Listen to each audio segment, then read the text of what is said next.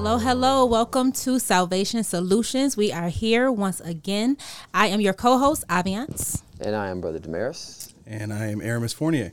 So we are going to start this one off with Brother Aramis. He had an interesting week, I think, or something to share with us. So Aramis, take it away. I did. I was thinking about how this kind of relates to some of the issues that we deal with now as believers, from the standpoint of ensuring that we come into understanding of our authority, our power, and the talent that God has given us. I was dealing with, working with an artist, fairly new, but he's been on the open mic scene for a while, and he just signed a contract yesterday, and so now he's really engaged in growing his talent, growing his ability, and growing his music. And he's been, taking a lot of coaching from me and pointers as far as how to make his songs that much better, right? So in the midst of our studio session yesterday, we're giving him pointers, and he started off kind of just not getting what we were saying, but there was such a drive in him. There was such a willingness and a humility in him to say, I need to try and understand what they're saying. I need to try and get it. And there was such a drive in me to help him understand that eventually through communication and through me just trying to figure out ways to bring it up to a level where he would, where he would grasp it. The second we reached that point, he took off, and the things that he was able to do vocally on the song and the creativity that he was able to bring out from there, it skyrocketed. It was such a huge difference when he reached an understanding of what he could do, the ability that he had, and then once he heard himself, you could see the confidence grow in him and his ability to now be an artist and be creative and all that stuff. So it was such a blessing to me to see him go through that process. Right. And it was also a blessing to kind of understand that, I've been given that power and that ability to lead through that communication and to reach my own understanding of, how to teach and all that kind of stuff. Right. So, well, that's critical. So that's critical because we talked last week about our headline scripture last week was when Jesus told the laborers and those who are heavy laden, he said, "Come unto me." And he told them to come for a purpose.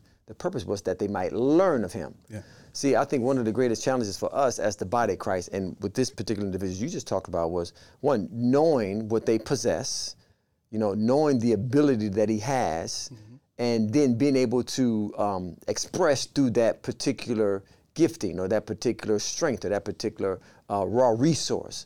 I think that's very important for us. Our salvation has provided for us so many things, but we are so unlearned, I'll use that phrase, unlearned about what we really have, what we're really in possession of. Once we come into the place where we've learned that and we understand that and we know that, once we've come unto him, now we can learn. I said this last week.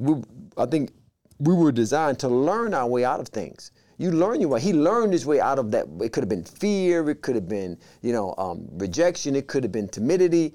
Whatever it was. But after he made up his mind to listen and understand what you were communicating to him, he learned his way out of that particular fear. And he went on, as you said, to express a very creative nature, in which the church, the believers, should be the most creative creatures on the planet. When Jesus declared war on poverty, we talked about that. In John 10:10 is Jesus' declaration of war on poverty. When he revealed to us what the thief was coming to do and what his aim is, he then said, well, I'm waging war on that by saying, I'm come. Though the thief comes to steal from you, to impoverish you, I've come to give you the ability to create wealth. How do we create wealth? Through 4 phases of that word for life. That word life, there's the word for zoe. It comes in 4 phases. It means to love. So as we enter into a love relationship with God and with man, as we express love, as we live out the characteristics of love, 1 Corinthians, the 13th chapter, will give you the identity and the characteristics of what love looks like practically. Once we live that out, once we experience those things, once we share those things, once we go through those processes, now we're walking in love.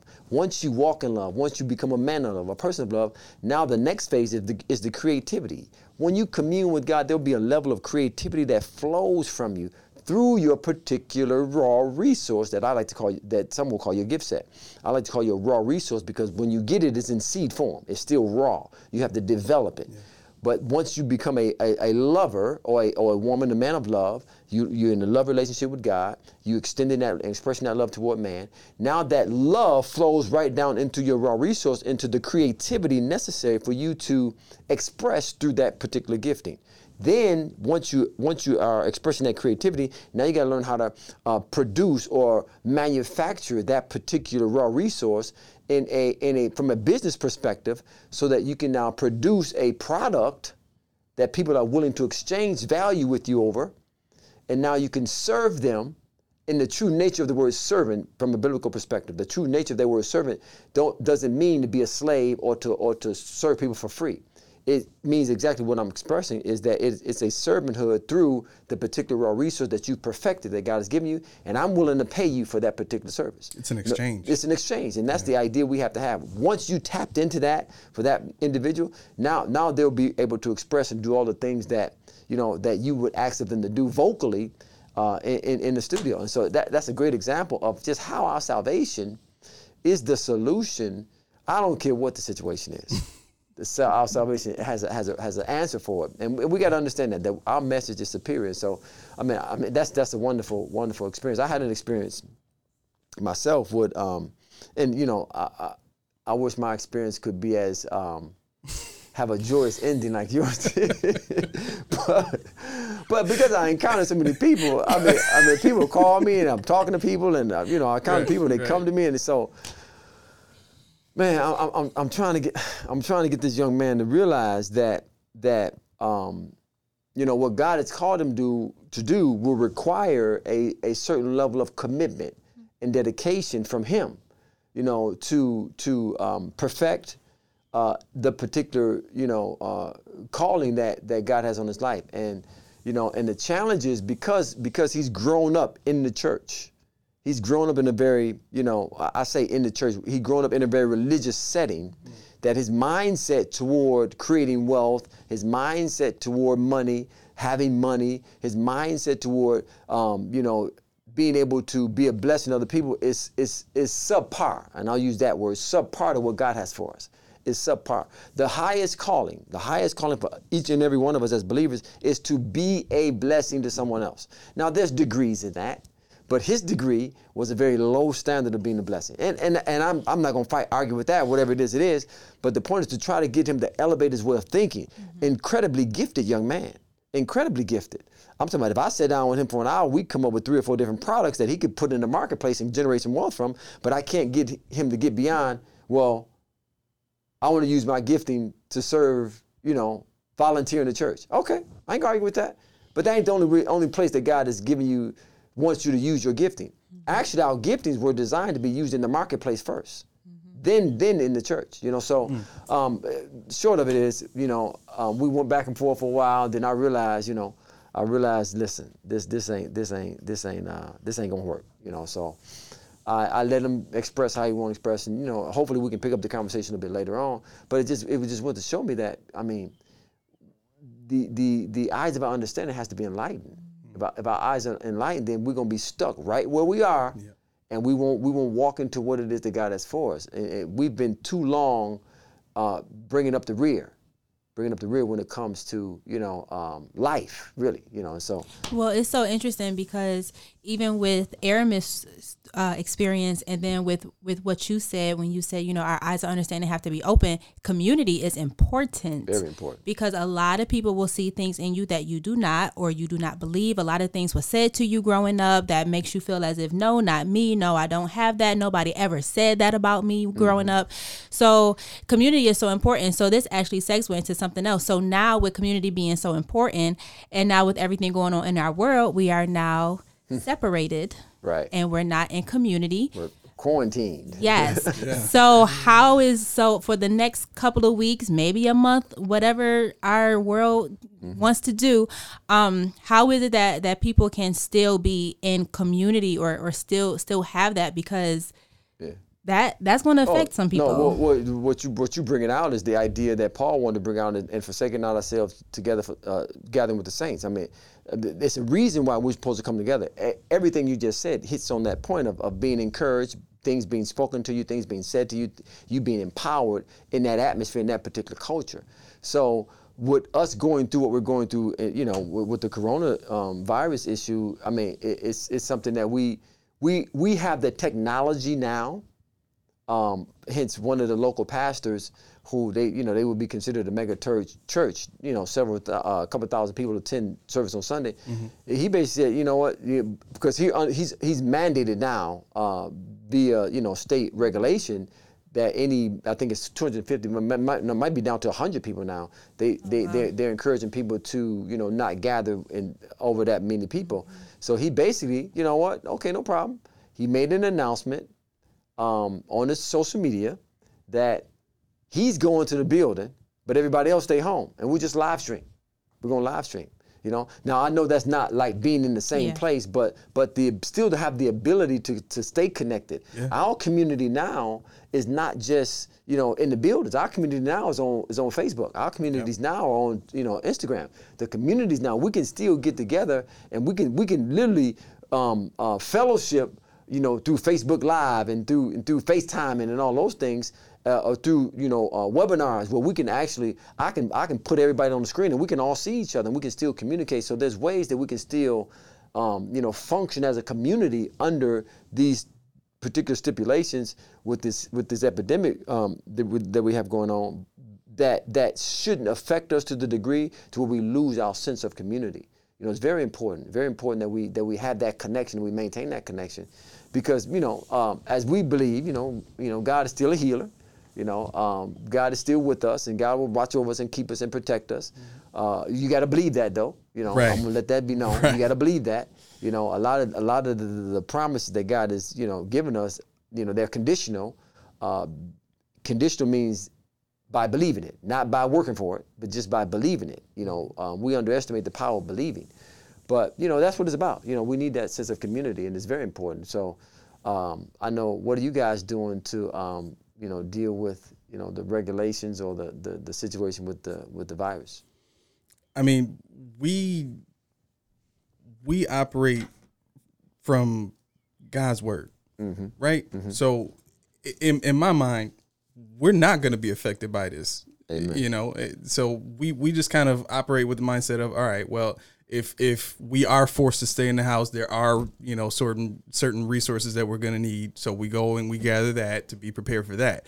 But the mindset is so different because it's not a panic. It's a, okay, we know what's coming. We see the trends. Let's prepare for that. Right. But so many people that we've seen social media, that we've seen, my cousin who lives in Detroit said that they shut all the schools down in Michigan. Right. So we see that and we're like, okay, we know, right. We know that's coming. It's coming our region too. Stuff like that, Buffalo Public Schools, they're still talking about whether or not they're going to shut down. Tonawanda, they have already sent us a packet of stuff. Here's what your kids are going to do. Right. Some people are prepared. Some people are not. Some people are panicking.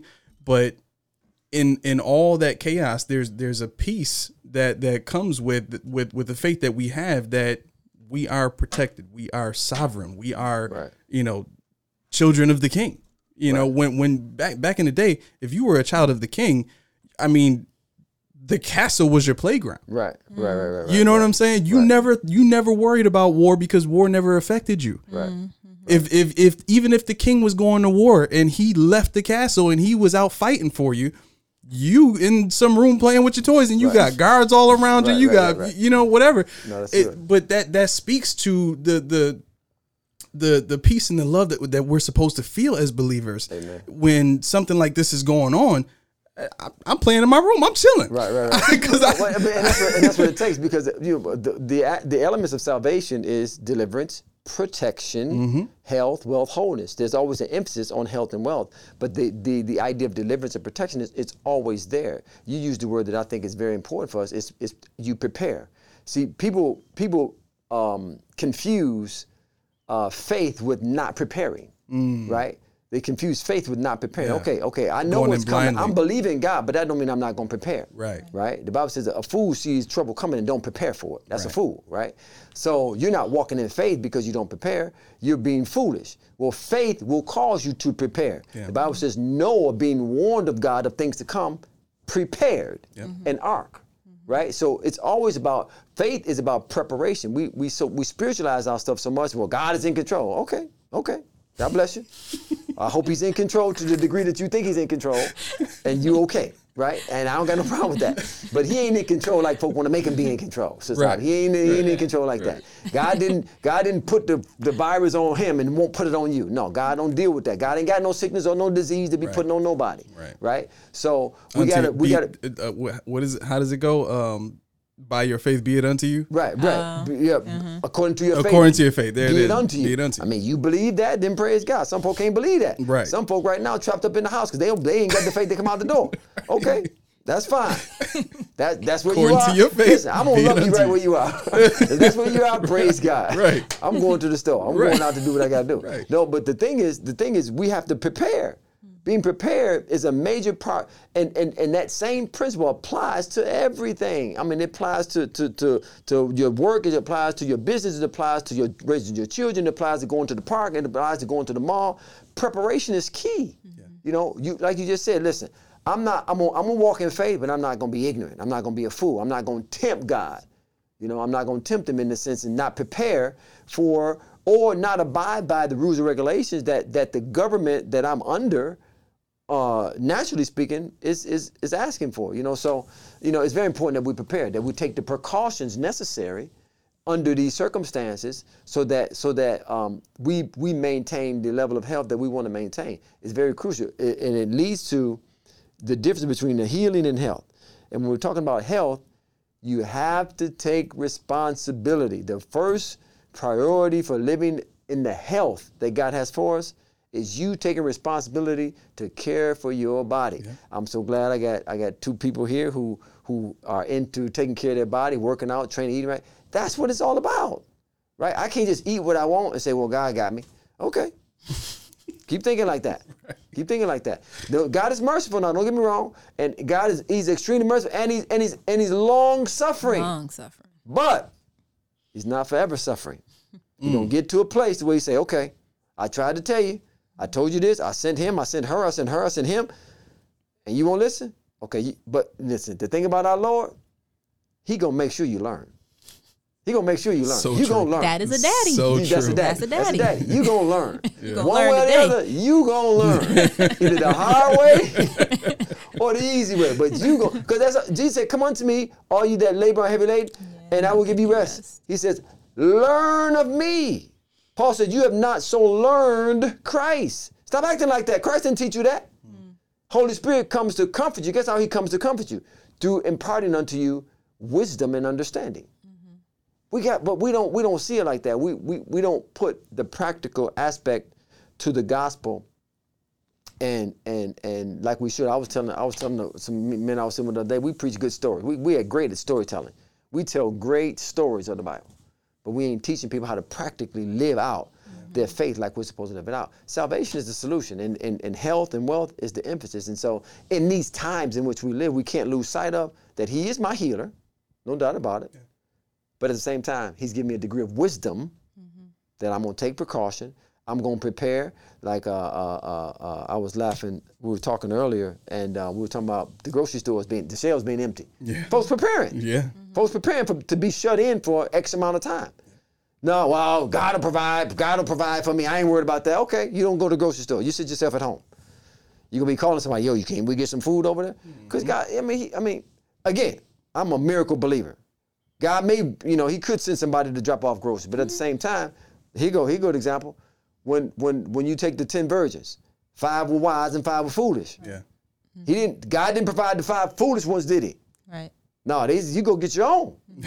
You go get your own. So there's a place in our faith, where you got to take responsibility for preparing for, you know, things that you're dealing with and things that you're facing, you know, and it's important. I would say for me, the way that I'm experiencing it reminds me of Joshua. You know, God had told him that a famine was coming, so he prepared for his whole country. Right. So that's the thought I'm taking. But here's two of my thoughts for the both of you. What I'm getting from all of this. Mm-hmm. So during this time, this is a good time for people to think about their health while you're out there buying stuff. Buy things that are good for you, since you're going to be in the house. This is the time to do something different. Right. You have enough time to be in the house, to look at certain recipes. You will actually not pay as much if you actually get good stuff. So I heard that the best way to shop is to go on the outside and not the inside. So you only shop on the outside and not within the aisles. So why this is that? I don't know that. Why is that? Well, because all the stuff of the that produce and stuff are on the outside. Really? Yeah, and the stuff you make from home. Like so Caitlin went to Wegmans or Wegmans or Target, one or two, and the entire frozen aisle was empty. People are buying frozen dinners. Oh, really? To store for this thing. So people are going to be eating worse food, right? And sitting in the house, not being active, not anything like that. Right. Instead of buying produce, buying rice. Produce is on the outside. It's on the outside, and all your processed food are in the aisles. In the middle. Yeah. So I'm staying out the middle. Right. So that's what they say. To do healthy shopping, you shop on the outside. Okay, good. Yeah. So this is a good time for people to think about their health, so they could shop, you know, with that in mind. But also, I am in faith that I will see businesses birth out of this because now you have time to think about, because if this was to ever come again, I mean, what are you going to do? This is the time for you to start whatever dream you had that you need to pick back up, that you probably left years ago. Mm-hmm. This is the time to start preparing for that. So I just want both of you thoughts on that, about the businesses, the faith that businesses will birth out of this, and that people will actually go out and buy healthy stuff during this time. No, that's a great point. You have something you want to say? I was just going to say, we talked a little bit about this before we started the show today, you know, about how to, you know, the difference between seeing this as an epidemic and seeing this as an opportunity. Yes. Mm-hmm. You know, this is a great opportunity in certain business perspectives to, you know, put your plans together and execute it and come out from this situation on top. Right. No, that's you're right. I mean, to take advantage of the time that we're allotted. First of all, you know, during times like these is an opportunity for wealth transfers to take place. Mm-hmm. You know, people talked about one of the things that happened the last couple of days is the stock market crashing and dropping down, and folks looking at it, and some folks are panicking. Some folks are, oh Lord, you know, obviously you watch, get your money out. You know, some folks, if you see something that's going to plummet and you don't think it's going to turn around, then you know you probably want to get your money out of certain things. But you got certain folks that's sitting back saying, oh yeah, this is a great time. Okay, I'm going to buy now, because the market will stabilize itself. Right. It'll stabilize itself. It's going to get back to status quo where it's supposed to be, and the gains that you will be able to create during this time, because you're buying low, and then you'll be able to sell high at some point, or you may not want to sell. You want to just keep it allowed to keep growing. You know, people have to learn to take advantage of these times. Too bad we didn't invest in toilet tissue before this. Right. Man. Toilet tissue. My goodness, we done missed this opportunity. What's the stuff? What's the sanitizer? Hand sanitizer. Man. I mean, There was a kid that got arrested for selling hand sanitizer, squirts of hand sanitizer out on the street. That's a kid. He was like 6 years old or something like that. It was a young kid. He got arrested. But that's a business mindset, though. That was genius. They've actually started limiting how much people can buy, because people will go out and start selling it on the street and taking advantage of the market. Yep. But that's what drives the economy. That's what drives life on earth. That's what drives, you know, currency, is being able to recognize opportunities. Like, so one of the things that we talk about as far as entrepreneurial skills. So in our portal, Building with God's Way portal, we have a section that focuses on developing the entrepreneurial skill of entrepreneurs. Well, 3 things the Lord gave me that an entrepreneur must be able to do. You must be able to see, seize, and sustain opportunities. So how life works as for the believer is when we want God to give us something, we got to understand how God gives to us. God will give to us in a specific way. The same way, what did he say to the children of Israel? He said, I've given you the land. Mm-hmm. He told them, he gave it to them, right? but how did he give it to him? And then what's my responsibility in receiving or possessing what God wants me to take? He said, I've given you the land, but you got to possess it. Yeah. So what happens is God brings opportunities before us. We got to understand life is cyclical. Life goes in circles. It's cyclical. So as we live life, opportunities for advancement, opportunities for world creation, opportunities for healing, opportunities for deliverance will come our way. If I don't recognize those opportunities, I miss out. It's not that God didn't give it to me. When God brought the opportunity for the children of Israel to possess the promised land, what happened? Only 2 of them believed they could do it. Yeah. Everybody else saw themselves as grasshoppers. Well, I shouldn't say everybody else. The 10 then reported to the masses how they viewed themselves and them, and they accepted their view. But only 2 said, no, we're more than able to go and do it. Well, that was an opportunity that God gave them, and they refused to do it. Then when God came down on them, they decided to try to go and do it after the fact, and they got defeated. So what has to happen is we have to be able to see opportunities. This is an opportunity in the stock market to increase. This is an opportunity entrepreneurially. I believe now that we're in the entrepreneurial age. There's been 5 economic ages up to this point. I believe the 6th economic age that we're in now is the entrepreneurial age because of the global market that we have, because of the low floor of entry to get into different businesses. I believe this is the opportunity for entrepreneurs, which life by nature is entrepreneurial, but more so the believers have the nature of God. There's no greater expression of our godliness than entrepreneurship. There's no great expression. And so when we take advantage of the time, as you said, to be sitting at home and revisit and recalculate and relook at the thing that God put on my heart to do years ago, now we can invest in that. Now we can give toward that. Now we can think in that. And man, the opportunity for you to go beyond wherever you are, wherever you might be, to go beyond. Again, there's degrees in God's meter of wealth creation. There's degrees. Some folks feel like they're good with $100,000. I don't know how they think like that, but that's okay. But remember, if you can be a blessing with that, then God bless you. Yeah. But when you study the Word of God, God deals in millions. He don't play around. But what you're not saying, though, I just want to clarify or ask. What you're not saying is that every believer has to be an entrepreneur in order to show their godliness. No. Okay. Everybody don't have to be an entrepreneur in the sense of owning your own business. You can think entrepreneurially and be an employee. That's called being an innovator. An innovator. You can think entrepreneurially, okay, and so you take a position within a corporation, and your position is your description is this, right? So to think entrepreneurially as an employee is okay. I know this is my job description. I know this is my responsibility. I know this is the scope of the work that I've been given. But now, how can I do the scope of the work that I've been given? How can I do it better? How can I save time? How can I put little less time in but get more out of? I can think like that. If you can do that for a business, they will make you wealthy. They'll be willing to give you a raise for right. that. So just the right type of business. Right, okay? right. We just heard a story about somebody. Who it was the guy that came up with the windshield wiper. I heard a story about the guy that came up with the windshield wiper. He was working in some particular for some automotive company. And I believe it's the guy that came up with the windshield wiper, and I could be wrong, but this sounds familiar, that he took it to them, and he didn't patent it.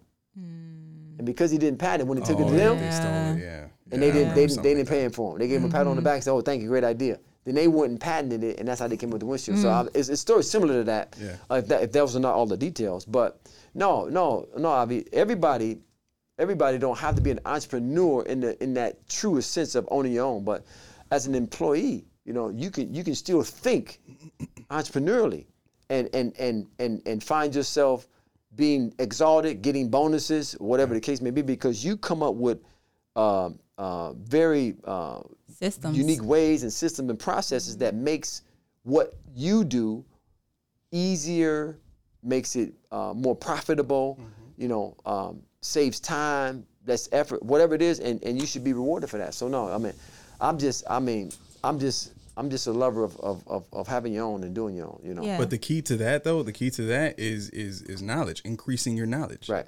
Taking your thought process and putting it into perspective as far as how it can make you money. And we're talking about just as an employee, right? Right. So for instance, for me, there's certain trainings and certain things that I know can be done. I know they're out there. So I go into the mindset of, okay, well, a way that I can increase productivity, increase awareness and stuff like that is to create a program based on this information that's already out there that we're not implementing. Mm-hmm. Mm-hmm. You know what I'm saying? Or I shouldn't say not implementing, but we don't use because we already have other things in place. Mm-hmm. But this becoming in addition to what we already do enhances what we do. Mm-hmm. So thinking entrepreneurially, that's something that we should apply because that's going to make what we do that much better. Right. Whatever that brings after that, praise God for it. But the mindset has to be, taking something that is and making it better. Right. That's the true nature of an entrepreneur. Amen. Is to take something that is or isn't and either creating it or making something that already exists better. Right. Yeah. Go ahead, man. Okay. So then I have a question because now you have some stay-at-home moms, and they can have that mindset as well. So amen. Let me just Go, Caitlin. He said that for reason. Yeah, shout out to my girl Caitlin. Okay, doing it big out there in them streets. So my question is this. If both of you were never entrepreneurs, what are some systems that you have in place in your homes that are still an entrepreneur mindset, still a mindset of kingdom, mindset? My problem with that. Oh, you know what? Yeah, never mind. Let me call Leslie because he can't answer that. But listen, I've been an entrepreneur all my life. From the time I was 6 years old, I wanted to be an entrepreneur because I said I want to be a professional athlete. Those are some of your highest paid entrepreneurs in the planet right now. It's professional athletes. I provide for a particular organization a service or a product, however I want to put it, a product that they were willing to pay me for. It just happened to be playing football, right? So the notion of entrepreneurialism or being entrepreneurial for me started when I was like 6 years old. It was like when I was still, walking around, can't even talk. I was thinking, I want to be a professional football player. My dad said, listen, if that's what you want to be something, you can do it, So entrepreneurialism was just, I believe it's part of our nature, it's part of our makeup. Even if you don't own your own business, it's, as we just explained, you can still be entrepreneurial. Yeah. But I think the difference in that, and like you said, alluding to a lot of moms now, moms and men and women. Mm-hmm. Some women are working and dad staying on, the man is staying on, whatever it is. You can be entrepreneurial in your makeup at home, from how you keep the home to having a small business or starting a business, right from your very own home. I think the difference is when you have a job or when you're thinking entrepreneurially is whether or not you're operating in your gifting or not. Whether or not you're operating in the thing that God has called you to do, right? So we take your wife, for example, who has that hospitality gifting. I mean, she's just, so she formerly was a manager at one of the major hotel, right? But that gift isn't only regulated to that particular, that scope of work, right? She could take that very same gifting and turn it into her own private hospitality business, where she could, when business people come to town, she could, set it up for them and set their schedule up for them. However creative you want to be with that particular gifting, I believe that's the difference. And when you just have a job or when you're living entrepreneurially, when you're living through that gifting that God has given you, when you've developed that raw resource and now you've monetized it to the degree that where whether it's working under somebody else's, corporate structure, or you've started your own from home. I believe whatever it is, that entrepreneurial nature, that God-like nature is screaming to get out. And we have so many outlets now to let it out. The challenge in that, though, is discovering your gift set. We talked about this last week. I'm a couple of days away from launching our very comprehensive, but at the same time simple and time efficient way to help you to discover, because we have to discover. Everything about God is a discovery. The Bible says, since you be dead with Christ, set your affection on things above, not on the things of the earth, for you are dead, and your life is now hid with Christ in God. Colossians, I believe, the 3rd chapter. Our life is hid in Christ. It's not hidden from us, but it's hidden for us, so that we can search it out and discover it. And one of the primary things we need to discover, God wants to reveal to us, is the things that He's, what I call the raw resources He's given us, the gifting He's given us, and connected that to our calling. The calling has to do with your vocation, the thing that God has called you to do in the sense of life's work. Not just, getting a job. And there's times where you just got to get a job, where you got to make it got to happen. You got to get a job. I get that. But ultimately, I'm not looking to stay on a job, so to speak. And remember, how I define God, distinguish between you being entrepreneurial and you having a job, is the job has nothing to do with your gifting or the thing you're called to do. Like, it's just you, man, I got to do this. I got to do this because I need to bring money in, right? So you do that, and there's a place for that, and that's fine. But the thought is, I'm not going to stay here. But so many people are stuck in that job mentality that, they live life miserable. So here's the question. I have a question. So what, because there's a lot of people who may be listening to this, or people who are discovering, that they have, or becoming aware of the gift set that they have, right? Mm-hmm. So what happens, and we've talked about this before on this show, people can project their idea of what they're capable of onto you and limit your progress, right? So when someone becomes aware of their gift set, what are some things that they can do to protect against those projections? Because you said you realized you wanted to be an athlete when you were 6, but it takes a lot of dedication, a lot of strength, a lot of faith, everything that we don't realize we need at that point in time to continue to follow that for as long as you did. Right. I mean, think of all the people that were around you that may have said to you or may have thought, he ain't going nowhere. He just gonna be.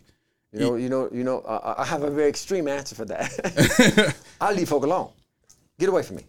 I don't go around folk. Listen. Did you talk like that? That's not community. No, that's that's a big difference now. Listen, right. The community you describe is folks who was encouraging me. Right. No, I mean, listen. I'll never forget.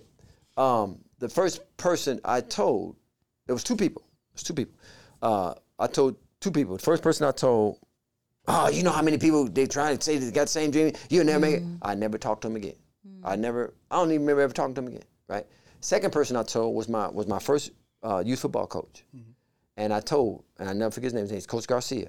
He had a son that played on the team. Son wasn't that good, but he still played hard. And this is my first banquet I was ever at. And Coach Garcia, I told him like in the beginning of the year. And he said, okay. He's like, okay. And he encouraged me. He said, well, just work hard. And it starts right now, though, But he never said anything else to me about it afterwards until we got to our banquet, end of the year banquet. And at the banquet, we all sat at the same table, me, him, and his son, my parents, and him, and we sat at the table. He sat next to me. And so he took a picture. Me and his son took a picture together. And he said, he asked me, he said, Damaris, can you come here for a second? And I came over there. He reached in his pocket, pulled out a pen. He said, can you sign this for me? I said, because why you want me to sign the picture? Sign it for what? He says, because this picture is going to be worth something someday when you become a professional football player. Man, I wanted to be around him all the time. That still stuck. That's when I was 8 years old. I've never forgotten that. That was the one thing that inspired me at that particular moment to say, man, it validated my dream of becoming, and my father validated me, great, but for my coach to do it. Yeah. And he said, that's the people that you want to be around. People who try to project their limited mindset upon you. Again, I'm very extreme. I might be type A. I might be, like this. Get away from me. Well, a lot of people don't have that mentality. They're not able to have, because even that takes a lot of strength. Yeah. Being able to circumcise yourself from influences that are gonna, have a negative effect on. I like that word, circumcise. That means to cut it off. Right. Get out of here. Get away from me. Right. I don't play that, man. Listen. Right. I don't play that. But so many people, when they when they become aware of their skill set, there's a, it's almost like they have to validate the beginning of it because they're unsure. Mm-hmm. You know what I mean? And I'm kind of saying this from experience, but I've seen people do this where, you know, they do something and someone says, "Hey, that's amazing," and they're like, "Oh, well, no, it's nothing." You know, they kind of brush it off. They downplay it. You know what I mean? And in a way, we should be protective of it like that. Like you said, you know, as far as distancing yourself from people, because that's how you protect your mindset about, you know, growing your gifting. You know what I mean? I heard a story. Actually, it was Dave Chappelle. He was talking about one of the first shows he did, and he got paid a lot of money, thousands of dollars. Right? He was pretty young, but they paid him in cash. They gave him a bag full of cash that he had to go home with in New York City. Right. Now this is a young man walking around with a big bag of money. Right. But that mindset to be aware and be protective, that's how we should be with our gifting. And that's what you were speaking to. You know, that's what it's going to look like practically is you have to guard yourself, you know, against people who would try to project on you. Right. Well, the scriptures guard thy heart with all diligence. Yeah. Because out of it flows the issues of life. See, if you don't protect that which God has given you, there were issues of life. There were issues, a surveying term. It means it determines the boundaries of or the limitations of where you can go. See, we were designed to live without limits, life more abundantly. That's limited life. Like ain't no end. It ends when I want it to end. But if I don't guard that, if I don't protect that, if I don't secure that in my own heart, see, and one of the things that you have to do, you have to connect with somebody who's going to speak to you in a way and pour into you in a manner to where you feel invincible. You feel like I can do whatever it is that I want to do. There's a level of wisdom you have to have in that. But you know, when you go through our system, you'll be able to identify and have a laser-like clarity on what it is that you are primary gifted in, what's your secondary gift, and what's your tertiary gift, and how they all come together, how they all amalgamize into this one power force that you connect with that thing that you're passionate about, the thing that you've ascertained the necessary skill to apply and to appropriate into the marketplace. And that's what it's all about, being so confident in my ability to do whatever it is that I do, I'm ready to inject it into the marketplace. I have a question. Yes. So this kind of goes into the health aspect of salvation, and I thought about this when you were just talking just now.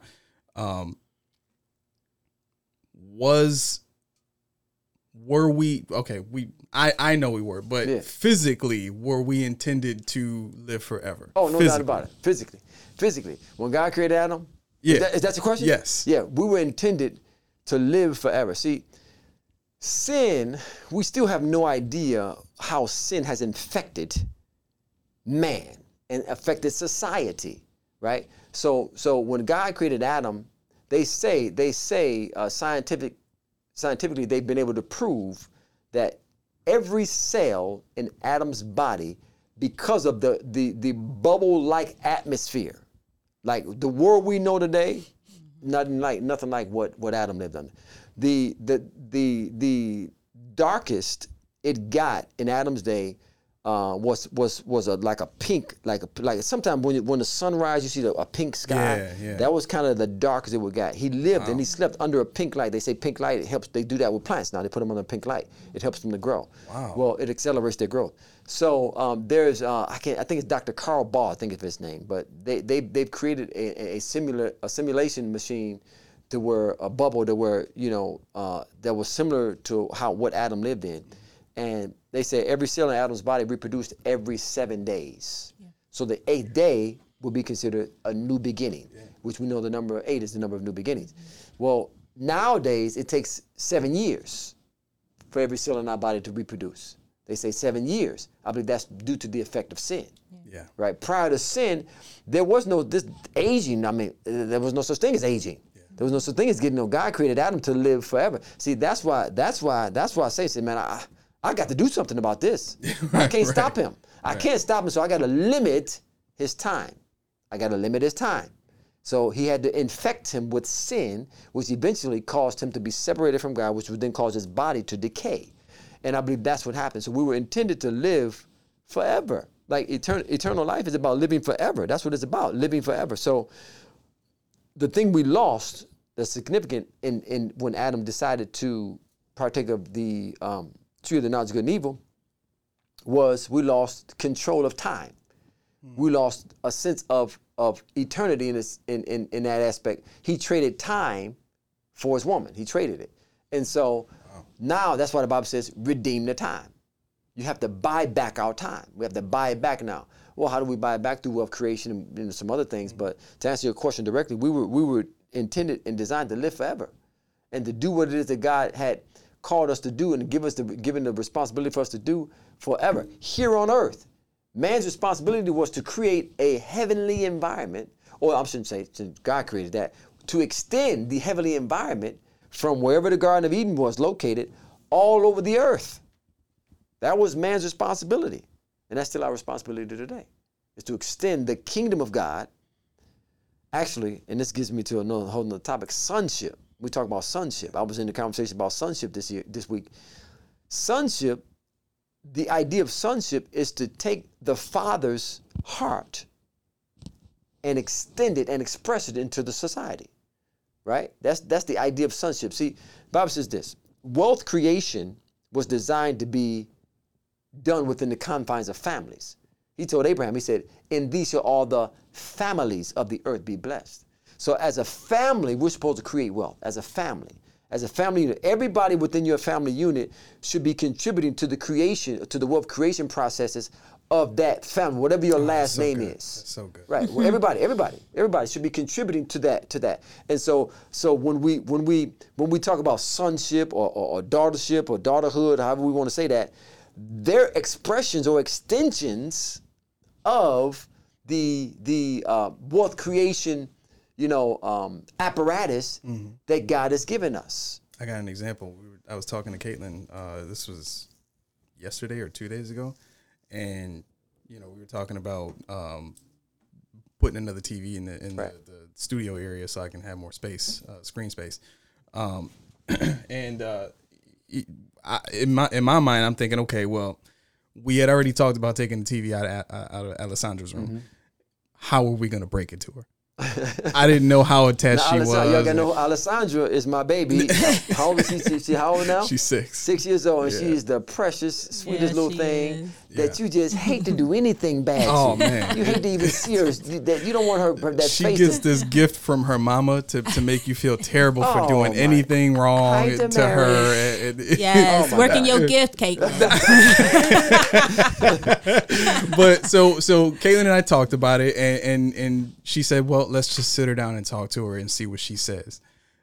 Which, thinking about sitting a 6-year-old down and telling him that we're going to take. Right. But anyway, so we brought it up to her, and once she found out that that her TV would be used in the studio, she was all for it. Oh, wow. It blessed my soul. Nice. For daddy, yeah. Oh man, that hit me right here. Baby, come here. Man. My goodness, it's irresistible. Right. You can't. It was beautiful. Right. I couldn't believe it. Well, and that's what it's designed to be. Is the children are designed to be extensions of the wealth creation plan or process.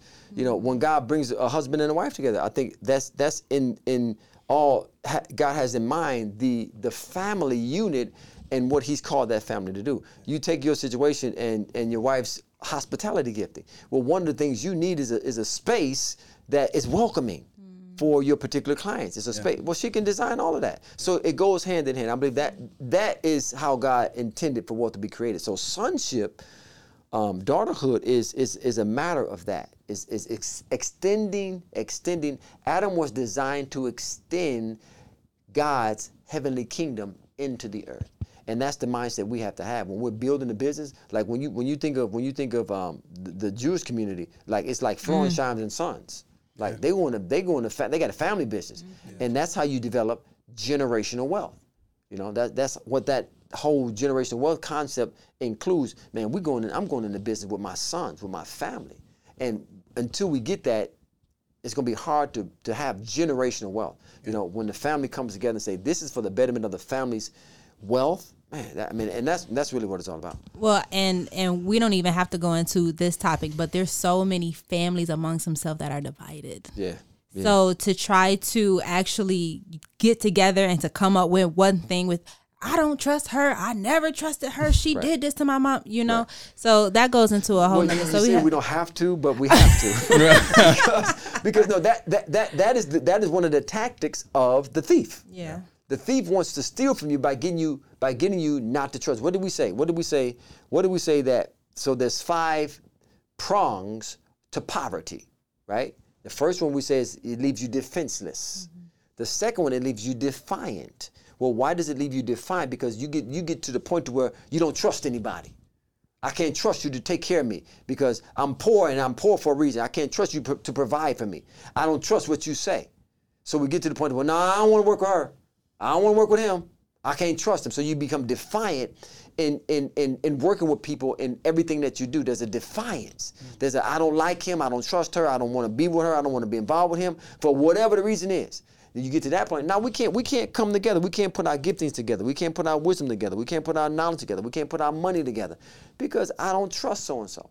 Poverty has its perils and it produces certain aspects and certain behaviors in our life. That's one of them. And they're all designed to filch away, to steal from you, to leave you impoverished, to cause you to suffer, and to wipe out your entire existence as if you never existed on the planet.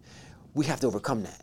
See, when you become the opposite, when you become a lover, right? You become one. Love produces hope. Hope produces faith. Now you become trustworthy because I'm trusting that God will reveal to me something about you if I need to know. Mm-hmm. If I want to go in business and God, there's some things that I don't know about you that I need to know, God will give me a check. He'll give me a stop. Whatever that is with you and how you relate to God, He'll let you know. You just got to have an ear to hear. If I'm a lover, I'm gonna be able to trust people because I trust God, right? Then what happens? We become creative. When we put our creative juices together, we just become all that more powerful. So there's a process that we go through that you have to go through when it comes to wealth creation as a family. When it comes to living healthy as a family, So yeah, I know we don't want to go there. That's why He's coming to divide the family. His attack is on the family unit. That's why we got all kind of stuff going on now. Yeah. The attack is on the family unit. He doesn't want the family unit to look like the way God designed it to look, because He knows there's a force there that He can't stop. There's a force there that will cause them to overcome poverty. Well, actually, Papa D, why don't you go into that? Because I feel like the kingdom building mindset, like God is daddy. Yeah. So He's always in the mindset of family. Like, I am daddy first. Yes. Yeah. So can you just express how important it is, or even you two, Aramis, being a dad and a husband, can you both just express how important it is that family is first? Like, that is the kingdom mindset is your home, is your family. Right. You say that, and you say daddy, and I love it. The scripture says this. He says God has given us the spirit whereby we cry, Abba. Mm-hmm. That's Papa. That's Daddy. Yeah. Abba. So the spirit of sonship is to cry, Abba. It's to cry for the heart of the Father. That's the spirit of sonship.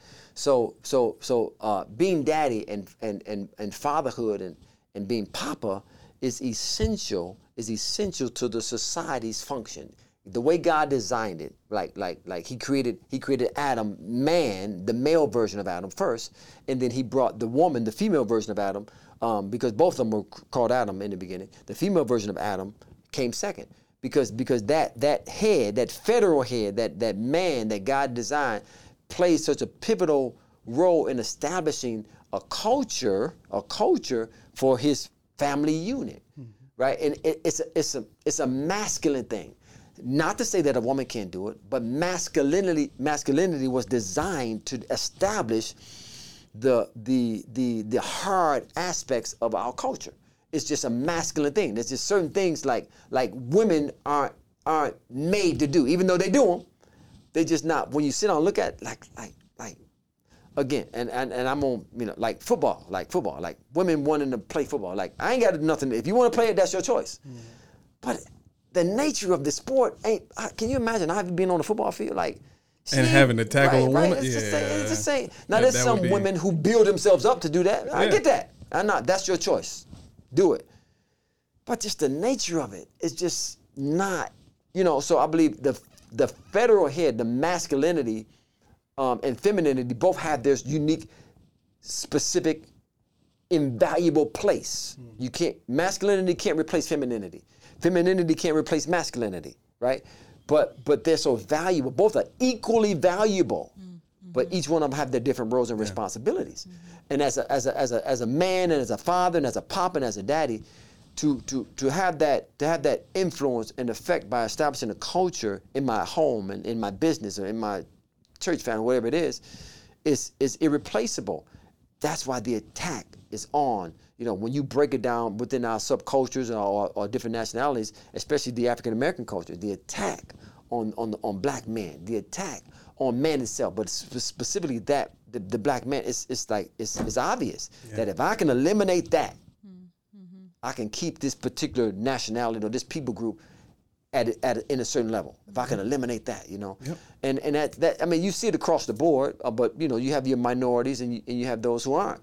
But for the minority population, man, the attack is on that male, that family unit, because in these shall all the families of the earth be blessed. The blessing of the Lord was intended to be upon families.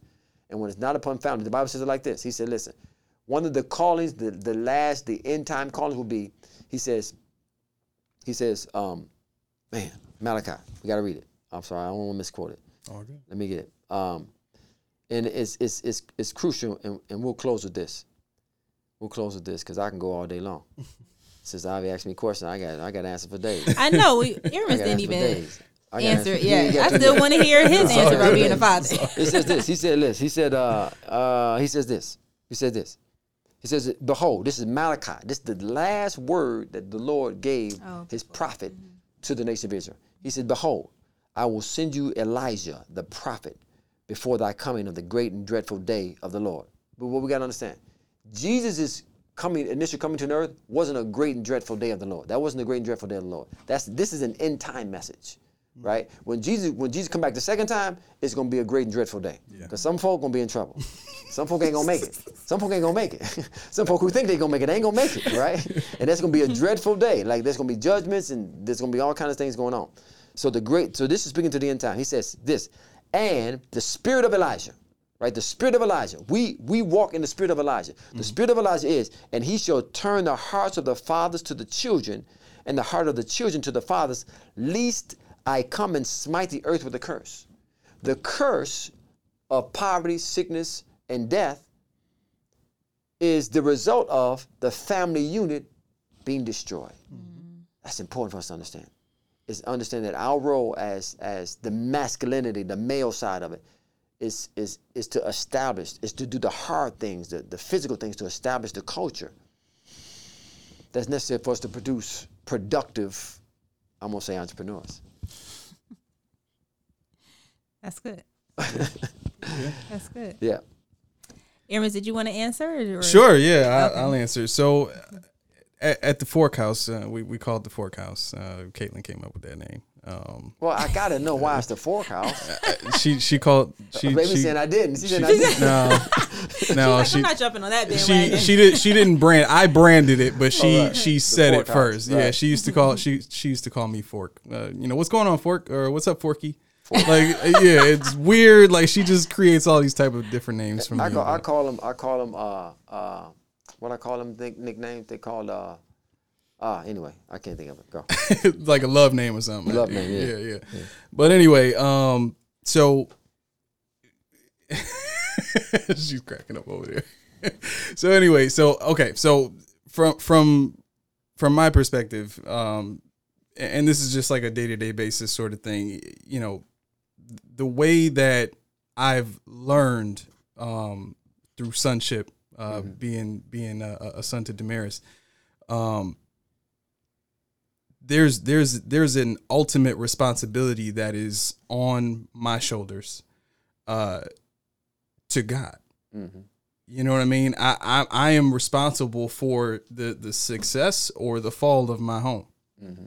That all comes down to how I prepare myself, my faith, my knowledge, my willingness to submit, serve, obey, my humility, all that stuff goes into what determines the direction of my household, right? Mm-hmm. So there's times where, you know, I have to take that, you know, authoritative and raise my voice type of role with the babies. Caitlin tightens up a little bit.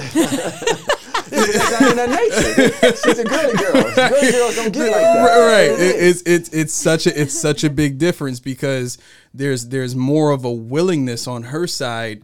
And I cherish this because this helps me to grow as a father, but there's such a willingness on her side to understand the mentality or to understand the thought process of the behavior of our children, which is big because you need to be able to understand your children in order to communicate and get that knowledge and that wisdom across so that they can have the defense mechanisms that they need to be successful in life, right? But in the moment, I'm not thinking. I'm my thought process is flash. Right. Not necessarily that. Okay. Not necessarily that. I like that. Right.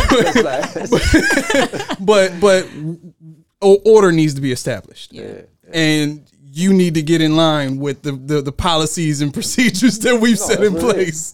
So this is what needs to be. Where's we call it the papao stick. And, Papao. Yeah, we call it the papao stick. Yeah, pow pow. That's it. That's And then we're done. And then we hug them and all that afterwards. Right. But that's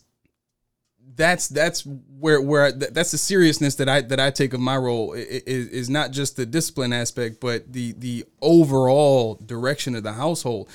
You know, Caitlin and I talk a lot about, you know, our marriage, our relationship. Yeah. You know what I mean? That even that makes such a huge impact to the way that I am able to operate in the household. You know what I mean?